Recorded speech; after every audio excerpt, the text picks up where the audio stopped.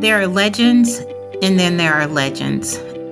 Today, my guest is Jackie D. Lynch, Senior Advisor at Gift of Hope, but more importantly, a Senior Advisor to organ and tissue donation for the past 35 years. Jack is a legend across the country with regards to organ and tissue donation. Today, we're going to talk a little bit about the Jackie D. Lynch method. We're going to talk about the challenges in organ and tissue donation over the last 35 years, but more importantly, the movement that has been Jack Lynch. Jack, can you tell us a little bit just about how you got started in organ and tissue donation? I'd never thought about that question. How did I get started? In large part, I think it had a lot to do with my previous employer. I was a research representative for Sandoz Pharmaceutical. And back around 1985, if you will, Sandoz began to publicly let the healthcare public know that they were coming up with a new anti-rejection drug known as Sandommune. I was one of those specialty reps responsible for the clinical trials. And some of those programs in which we did the clinical trials was right here in Chicagoland, Northwestern, University of Chicago, and several other centers. I was advocating for the transplant centers to, quite frankly, come alive, conduct those clinical trials. And that was the first piece. But it wasn't until one of the programs, I prefer not mentioning which one, but the chairman of the program, who was one of the chief investigators of this drug, he did an article in the Chicago Tribune in the late 80s. Basically, he talked about the evolution of this new drug coming to market and how it was going to normalize transplantation, and that his clinical trial findings thus far demonstrated that we were going to get to a point very soon where taking an organ from a dead person, placing it into an individual that needed that organ was going to become commonplace. But he indicated that the recovery of organs was a situation in which organs had to be recovered from a specifically dead type of individual, meaning a brain dead patient. And he said the problem with that is that we have an opt-in system of getting consent from families. And the consent, for the most part, it only come from whites who have been asked. Across the country, virtually no African Americans were consenting to permit their loved ones' organs to be recovered. And for the foreseeable future, he saw no reason why that trend was ever going to change. To be perfectly honest with you, I took offense. Why? Why did you take offense? Well, I wondered where he got his data from. I wondered who he asked. I wondered what research went into such a comment. I knew that I was probably amongst quite frankly, there couldn't have been 3 African Americans in the state of Illinois that had any working knowledge on this subject matter. And I probably had more than anyone, and he never, ever asked me. So my question is, who did he ask? And why didn't he ask me? So quite frankly, on my own, right then and there, that Sunday morning, I got on the phone and called 2 of my friends that one had great writing skills, Natalie Henderson, and I called another who could help me formulate the model. And we were going to get out and find out why there were so few African American donors. And I did this on my own. I was still employed by Sandoz. But I wanted to understand the essence of why this guy thought he was right and why he took the liberty of defining the minority community about what they wouldn't do, when quite frankly, all indications was that he'd never asked anybody from the community. He just basically made an assumption. And I think that that was a liberty that he took that I took offense to. Okay, so you write this paper, you present Well, the we did paper. the research first. Okay. And the research is that I started interviewing urbanologists from the University of Chicago, Dr. Robert Wilson, who was head of the Social Justice Division at the University of Chicago. I interviewed emergency room doctors at Jackson Park, at Methodist Hospital in Gary, primarily inner city hospitals. I interviewed psychologists, urbanologists, radio talk show hosts at WVON and places of that nature. But there was still something missing because I was already in calling on hospitals. I had no problems in doing the most important piece of the research, and that was done at Cook County Hospital. And what we did was during the summer month of June, July, and August, on my own, I would go to the hospital, the old Cook County Hospital, sit in the emergency room after 10 o'clock at night, and I would watch the trauma cases roll in.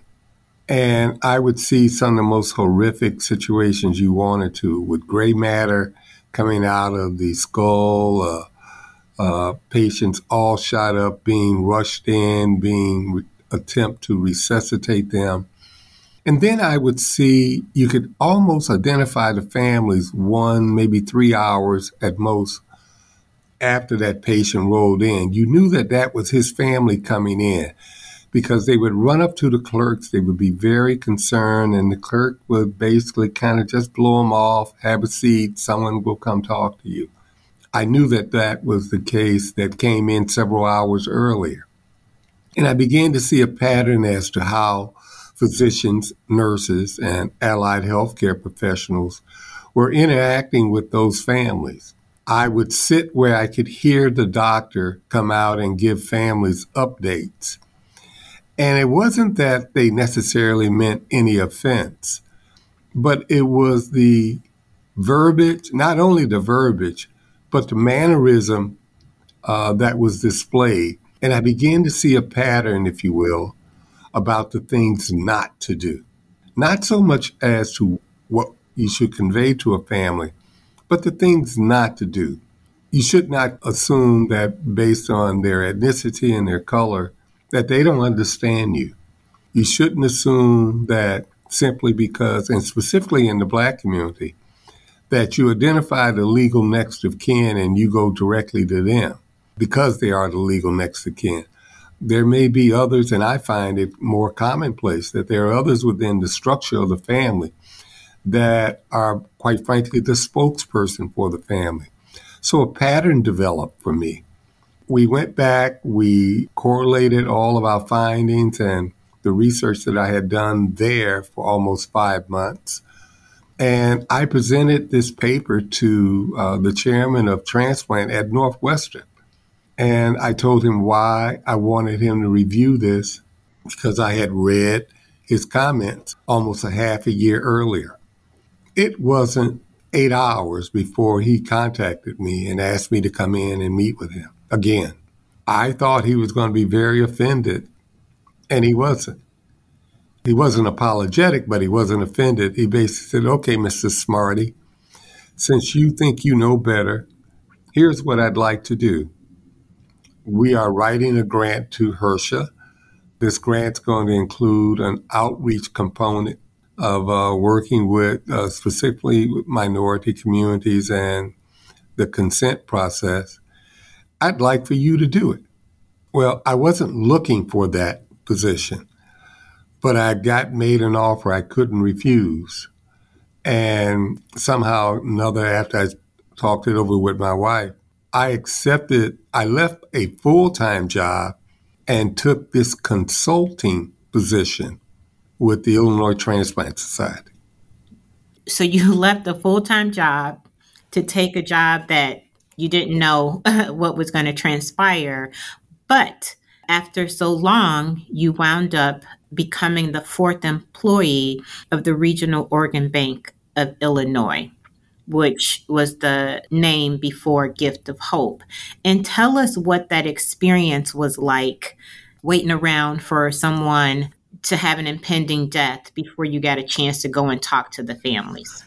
Unfortunately, you're absolutely correct. First off, the experience did not start off as a welcoming experience because I did my initial training at the University of Chicago, Department of Surgery, Division of Transplantation. What they did was they gave me a cell phone that was as large as a overnight bag. They gave me a pager, and they more or less told me that go home. When a hospital had a potential organ donor that was Black, they would call me and have me go out and talk to that family. I will let you know that I walked out of that meeting totally despondent. I got to my car would not start. And I walked from the University of Chicago over to Operation Push. I had never been to Operation Push in my life. And I met with Reverend Jesse Jackson after sitting in the lobby for 6 hours or so. The receptionist finally got me in to see him. And I told him about what I was called to do. I have never seen that man so puzzled as he looked at me and listened to me. He picked up his phone and he called the owner of WVON, Mr. Purpose Spann. He called a radio personality, Lou Palmer. He called an urbanologist over at the University of Chicago, and he asked those three individuals to meet with me. And quite frankly, that's how I got started, because initially they had hired myself and a Black female minister, and she was going to do the community outreach. But she only lasted 4 months because at every turn, the first employee, there were 4 of us, but the first employee was a lady PR person, and she didn't think much of this experiment at all. And she made it extremely difficult for not only the female minister, but myself. I drew strength from that, to be perfectly honest with you. Didn't take long because of what John Lewis would call getting into good trouble, that I came to realize that simply being a Black individual, going to the hospital and sitting in a waiting room with a family that, one, did not know me and knew even less about the subject matter, and then to gain consent from that family because I elected to take on Northwestern Hospital chairman of surgery. Well, that in itself was a prescription for failure. Quite frankly, we needed public awareness. We needed to have a focus on the African American community. All that I had done with my 2 friends prior to coming on indicated that those 2 things had to go hand in hand. And I was met with a ton of resistance. And let me state a problem. Once the CEO, Jerry Anderson, was hired, the 4 of us were in a meeting, and the PR director indicated that there was a need to get a proclamation, if you will, from the city of Chicago. And she had been trying for years and years to get one from the Daley regime, the Bolandic regime. And now that Harold Washington had come on board, she didn't see any possibility at all of getting a proclamation. Well, after the meeting, I walked out of that meeting. We had a little office downtown. I walked over to City Hall, went to the 5th floor, and I just stood outside the mayor's office. And after being there for about an hour and a half, the police officer at the desk came over and asked me what I was waiting for. And I told him I was trying to find someone that could help me see Mayor Washington because I represented the organ donation program. I don't have a business card yet. And we want to get a proclamation and a photo op with him. This officer looked around, and one of Mayor Washington's liaison, a guy by the name of Steve Coakley, was walking past, and he grabbed him, introduced two of us, and quite frankly, within 5 minutes, I was back in the outer office of Mayor Washington. His secretary took my request. I had to write my name on a piece of paper because they hadn't given me business cards. And she gave me a date to come for a photo op that they would have a proclamation ready for us. I asked if I could bring the administration with me, and she says, yeah. And she indicated it'd be better if you brought some small kid because we will take a picture of it and send it off to the media. I was on high alert. I ran back to the office, told them what I had achieved. Jerry was elated, but the PR director was beside herself. She said, that's not your job. You are not supposed to be doing this kind of stuff, yada, yada. But it's what she did when I was walking out of the office. She asked Jerry, the new CEO, she said to him, how long does this grant run? And Jerry indicated we got another 4, maybe 5 months on this grant.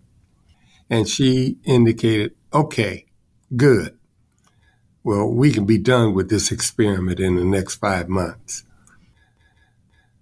So, Jack, facing all of these challenges, facing all of these naysayers, and only having, let's say, one champion, what kept you persevering? Because at this point, you're a consultant. At this point, it's not really a full time job.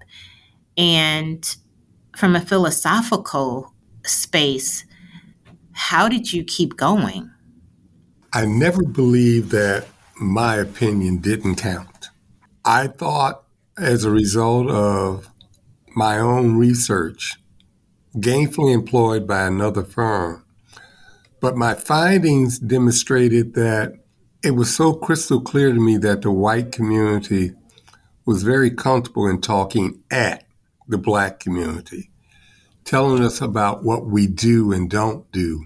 And unfortunately, so many of us adhere to being told rather than formulating their own opinion. I never ever thought that I couldn't change the status of this healthcare problem. I thought with enough time and with the fact that nothing before me had ever been done anywhere else in the country. So I just thought about the fact that, quite frankly, a clean slate. And I just needed to be a good steward. I'm trying to be tactful when I say this, but I wasn't going to let anybody get me off of what I knew needed to be done. John Lewis says it best. I got into good trouble virtually every 15 minutes. And you got into good trouble by creating a method called the Jack Lynch method, where you learned and taught the art of speaking with families and not at families. And you also mentioned that you were only one of 3 people who knew anything about it in the state of Illinois. But help us understand how you were able to train folks across the country to be able to replicate this method of speaking with families and not at families. That's also a piece of the good trouble. If you recall me saying I did my research at Cook County Hospital for 3 months in the waiting room in the summertime at night, watching trauma cases roll in, watching physicians, watching nurses and other healthcare professionals, how they, in some sense, potentially unbeknownst to them, how they were insulting these families, talking at them over their head, 30-letter words. And I would write it down, and I saw that kind of pattern consistently. And what I did when I got in front of families, and the first case that I ever did was at, again, Methodist Hospital over in Gary. I got called. I drove like a bat out of you-know-where to get over to that hospital. Got there, and it was total chaos with this family. I mean, they were beating the walls. They were physically and verbally upset about what they had been told by their loved one. And then it's my job to go in right after that and interact with them. I just remembered my observations at Cook County. I needed to take the bricks down that divided me and the families. And those bricks consist of making sure that I didn't give them more of what they had already gotten, listening to them. But what I perfected was asking permission to be perfectly honest, asking permission to be very candid on all their questions, saying to those families, there are no dumb questions because I'll do my level best not to give you a stupid answer. But if you ask, I'm going to be blatantly honest. And quite frankly, it began to work because I have fairly good listening skills, and I would listen to their questions and I would say to them to questions such as, well, if he's brain dead, why can't you just go out and go down to the morgue and get another brain and put it in him? Mm. And I would say, well, that seems reasonable, but mankind hasn't learned to do that yet. Correct. What we have learned to do is to take a pancreas out, take a kidney out of someone who is in fact brain dead and place that into someone else. I would say to those families, we know what we know. This issue of brain death is a difficult one to explain. So let me make sure you understand what it is. And I would go through my way of explaining it from the neck up. There is no circulation at all. From the neck, shoulders down, artificially, we are still maintaining a heartbeat. We're still maintaining all the activities of the body from the shoulders down. But that's not what life is about. Life is about where your brain is sending messages to all the components in the body. Eventually, the body will catch up with the fact that the messages that it is getting are not coming from the brain, and they won't be able to sustain that body, no matter if we continue to give a lot of fluids, a lot of meds. At some point, the body's going to give in and stop functioning. It doesn't matter that we go down to the morgue and get another brain, because that brain has been without cerebral activity. There's not been blood flowing through it. Blood carries oxygen. That's your loved one's problem. His brain stopped accepting oxygen. Let me ask any of you, how long can you hold your breath? So if you can't hold your breath after 7 minutes, and there are those who deep dive and free dive and can hold their breath 7 minutes, but if you can't hold your breath after 7 minutes, you're going to pass out. Well, he's been here 3 days without any oxygen getting to his brain, and he's not getting any oxygen because the brain is no longer accepting oxygen that's carried in the blood. The brain has died. And when you explain it in that fashion, I began to take that message around the country.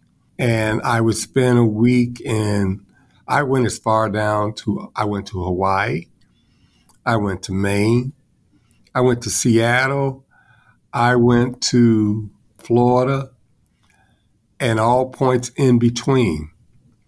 And I would spend 3-4 days, and we would do role playing. And all of that was based on my experiences at Cook County Hospital. And I would shoot at people that thought it was simple to do. And I would shoot at them and put them in a position whereby you may be big shot here, you may be a big shot there, but in front of a family, you're going to get eaten up if you perform like this. Absolutely. But Jack, you also, it's funny you mentioned earlier that somebody said, well, that's not your job.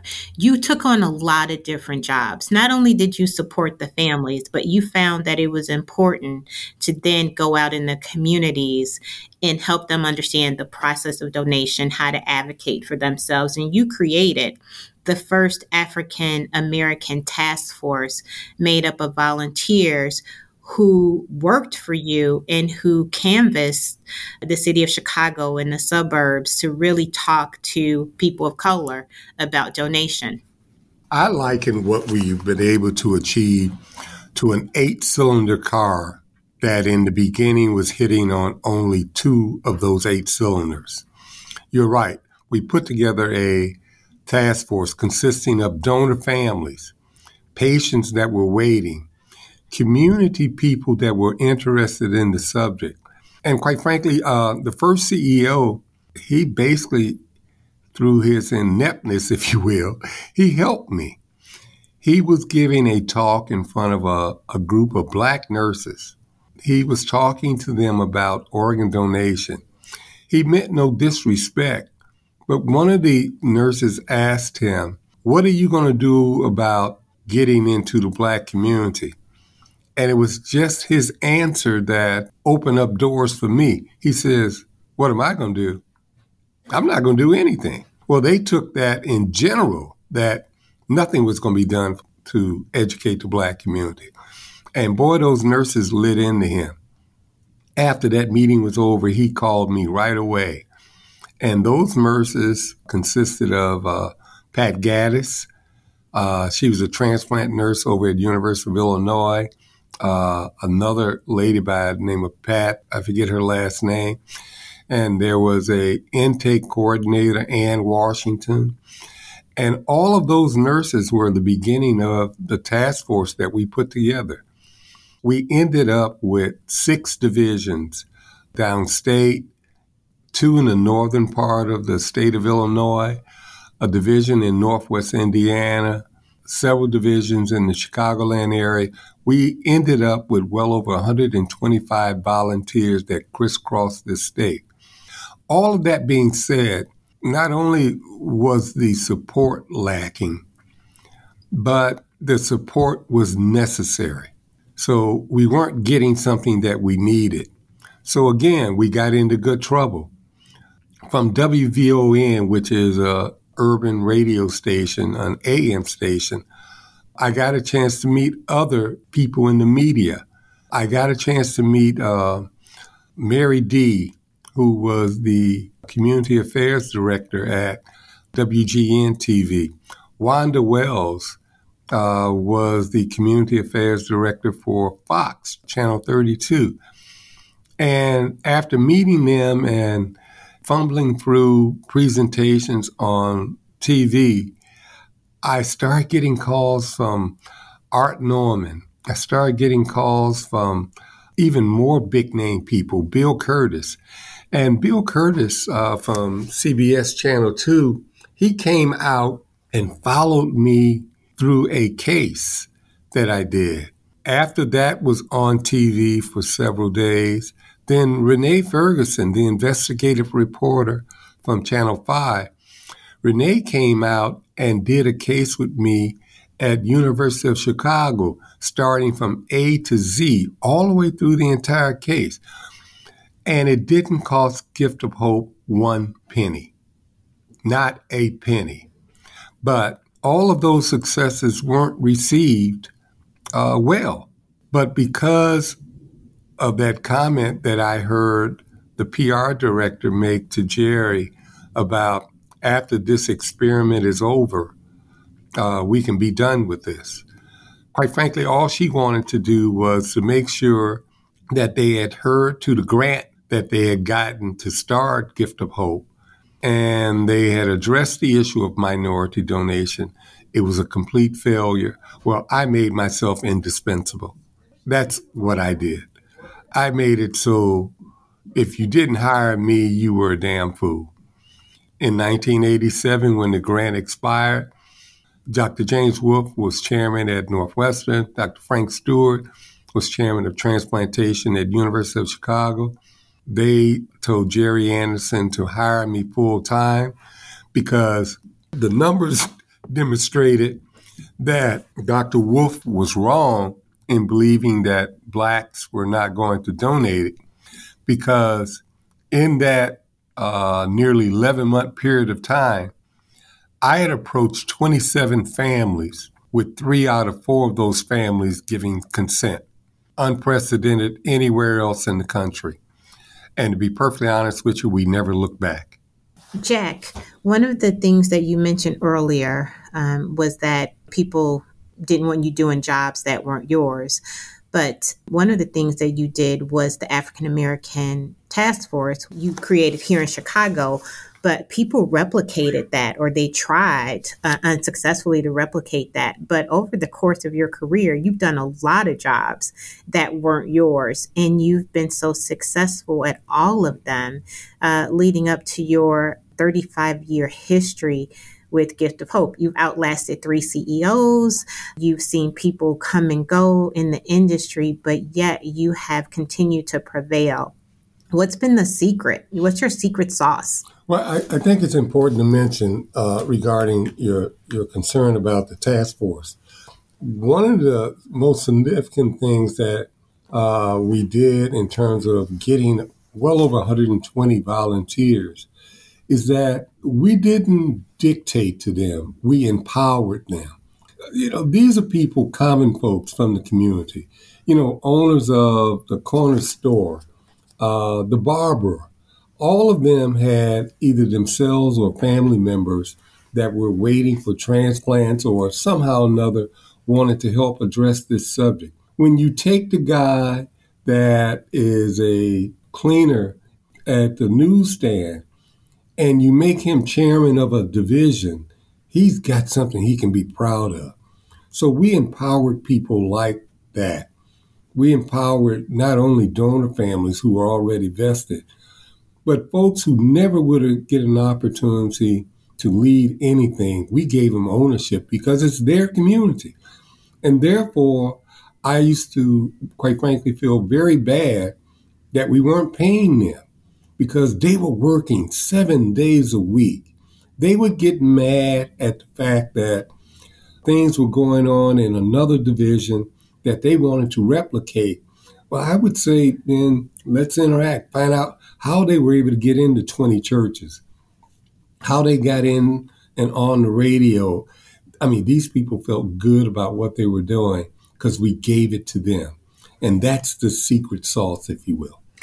And speaking of pride, what would you say you're most proud of throughout your illustrious career? You may find this strange for me to say, but what I'm most proud of is not the things that I'm noted for. What I'm most proud of is that I think they hired me to satisfy the grant.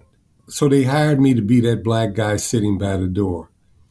What they didn't count on is that I would redesign the door. What I'm most proud of is the fact that as I've crisscrossed this country and trained others, what I'm most proud of is that we've gone from a state of existence whereby those who interact, and specifically with black families, they no longer just have to be black. I'm most proud of the fact that all ethnic groups, and I'm speaking of whites, that are trained by me, have been able to put their isms that aren't profitable aside when they go into the room with a family, recognize that they're vulnerable, and say just that. I really don't know what to tell you, but let me be honest. And when you're with an African American family and you display that, when you're with an African American family and you show them how much you care before you attempt to show them how much you know, you're going to be successful. I don't care about all the beating on the walls, all the loud outbursts, whether they're intoxicated, any of those things that make requesters walk out the room. If you recognize that that family's in pain, and if you take down the bricks that divide us, you will find that black families are no less willing than any other ethnic group to say yes to donation. And speaking of training, 10 years ago, you and I started working together. Okay. And I came from a totally different background, human resources. What made you think that you could train me to continue your legacy? That's a loaded question. Well, when you think about it, you have been very protective of your legacy. You have been the only one who has really created the trajectory for your legacy for African American folks, for people of color. You even incorporated the Latinx community into your outreach. And so those are heavy shoes to fill. What were you looking for? So you displayed, Marion, something that was critical and very much needed. I almost said you were a raw product, but no, you are quick witted.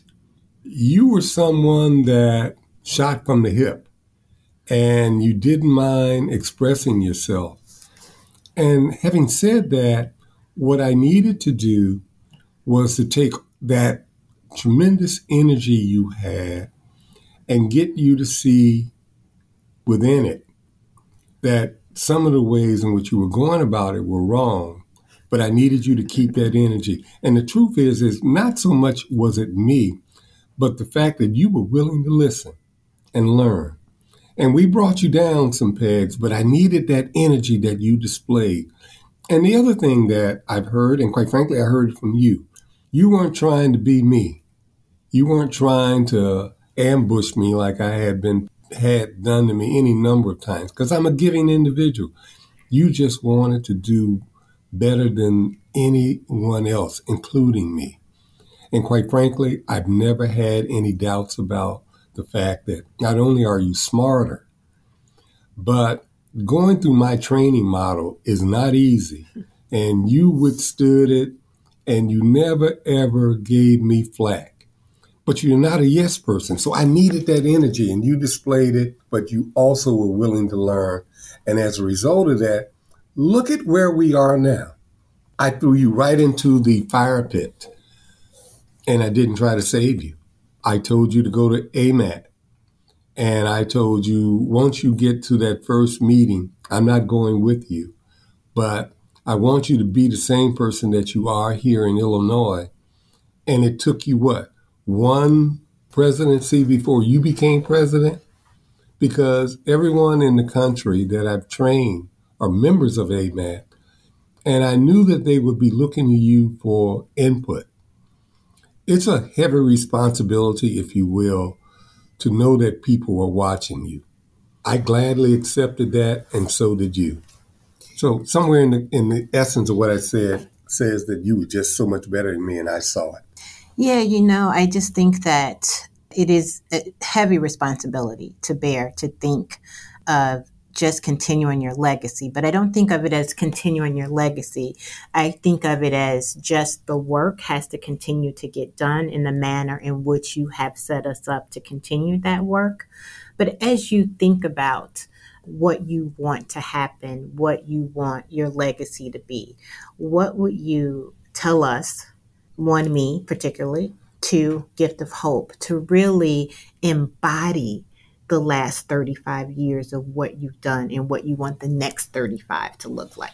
I don't think I have to worry about that, because as long as you are here, you will not let them dismantle. Oh, I don't know if I'll be here for 35 Well, years. I don't think you will. No, I agree with that. But I don't think you would let them dismantle at all. You will fight to the end. But you know what? If you think about it, you won't need to do that. Where we have the community now, and you think of it in this way, if you will, you have a whole team of people whose responsibility is the community. That group of people are trying to find the time to fulfill the request. You're not going out to. So what I'm saying is that the public that we've represented for these 35 years, they won't tolerate anything less than your best. They will complain, and somebody will have to lay the cards on the table why you're not doing this any longer, why you're not doing that.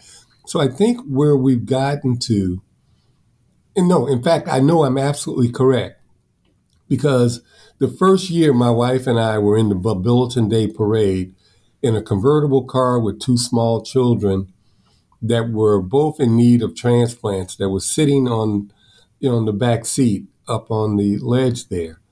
And we had these banners on the side of the car. And I was running alongside handing out pencils and other trinkets saying organ donation. We were only able to stay in that parade in one of the most impoverished communities in Chicagoland. We were only able to stay in that parade on that route for about 3 blocks. And we had to pull out. People were saying very crude things. They were shouting obscenities. And for the safety of those two kids and my wife, we had to pull out of that parade. Well, fast forward, we're at a point whereby we no longer have to pull out of the parade. I mean, the most, if you will, insignificant folks that watch that parade, the Bobilliton Day Parade, they're pulling out their driver's license as we go along. I'm talking about people with no jobs, little education, showing I'm an organ donor.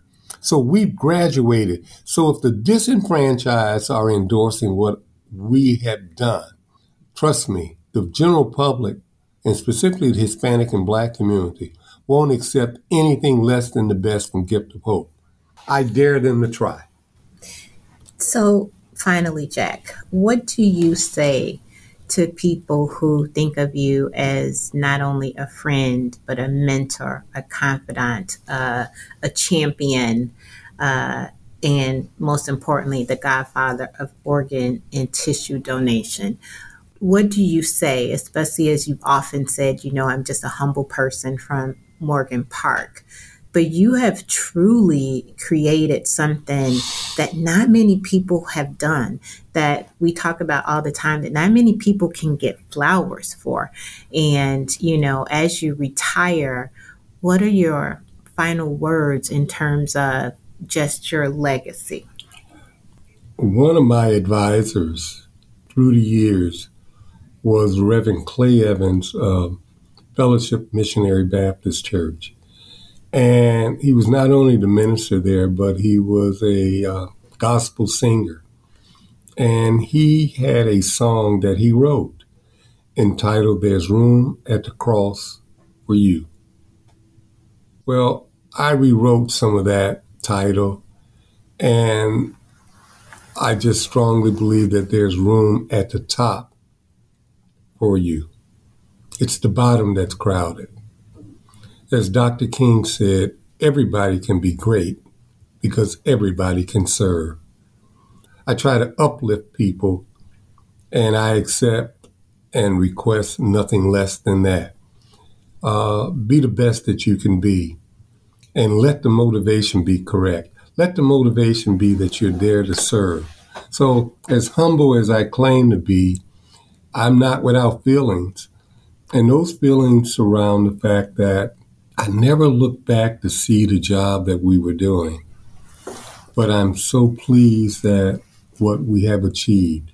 And note I make that plural and not singular. We have saved thousands of people.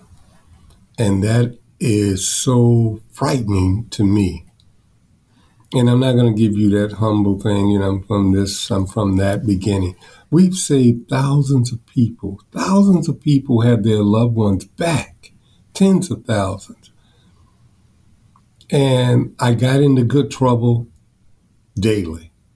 I'm certain that there are those who are reveling at the fact that I'm leaving. But I coined a phrase, and I'll end it here. I coined a phrase. The way for adversity to catch up with you is for you to slow down and wait on it. Everybody doesn't have to sing my praise. Everybody doesn't have to sign on.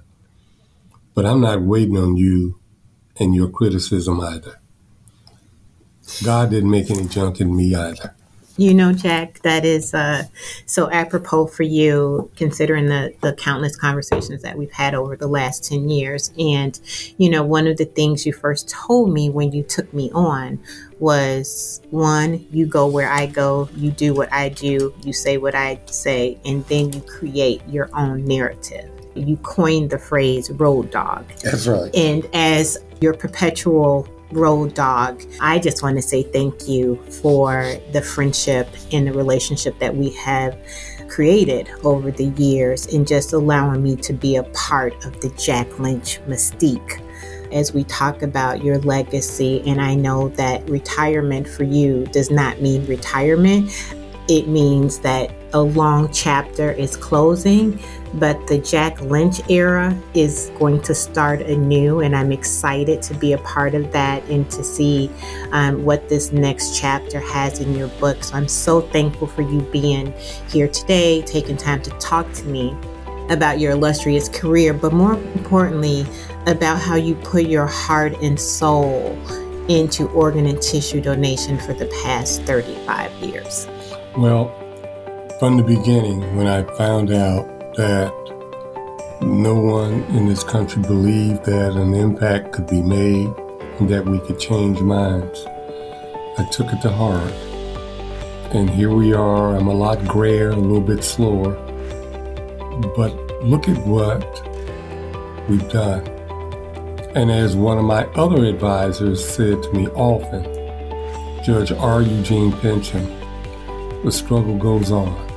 If my God says this about me, servant, well done, then I've done my job. Amen. This is Marian Shuck, host of the podcast, Let's Talk Hope, with the legend Jack Lynch. And as his road dog, we are signing off, but just hoping that you liked what you heard today. And if you did, you can listen and subscribe wherever you get podcasts to Let's Talk Hope. This podcast was produced by Rivet360.com. Thank you so much for listening, and we'll talk to you next week.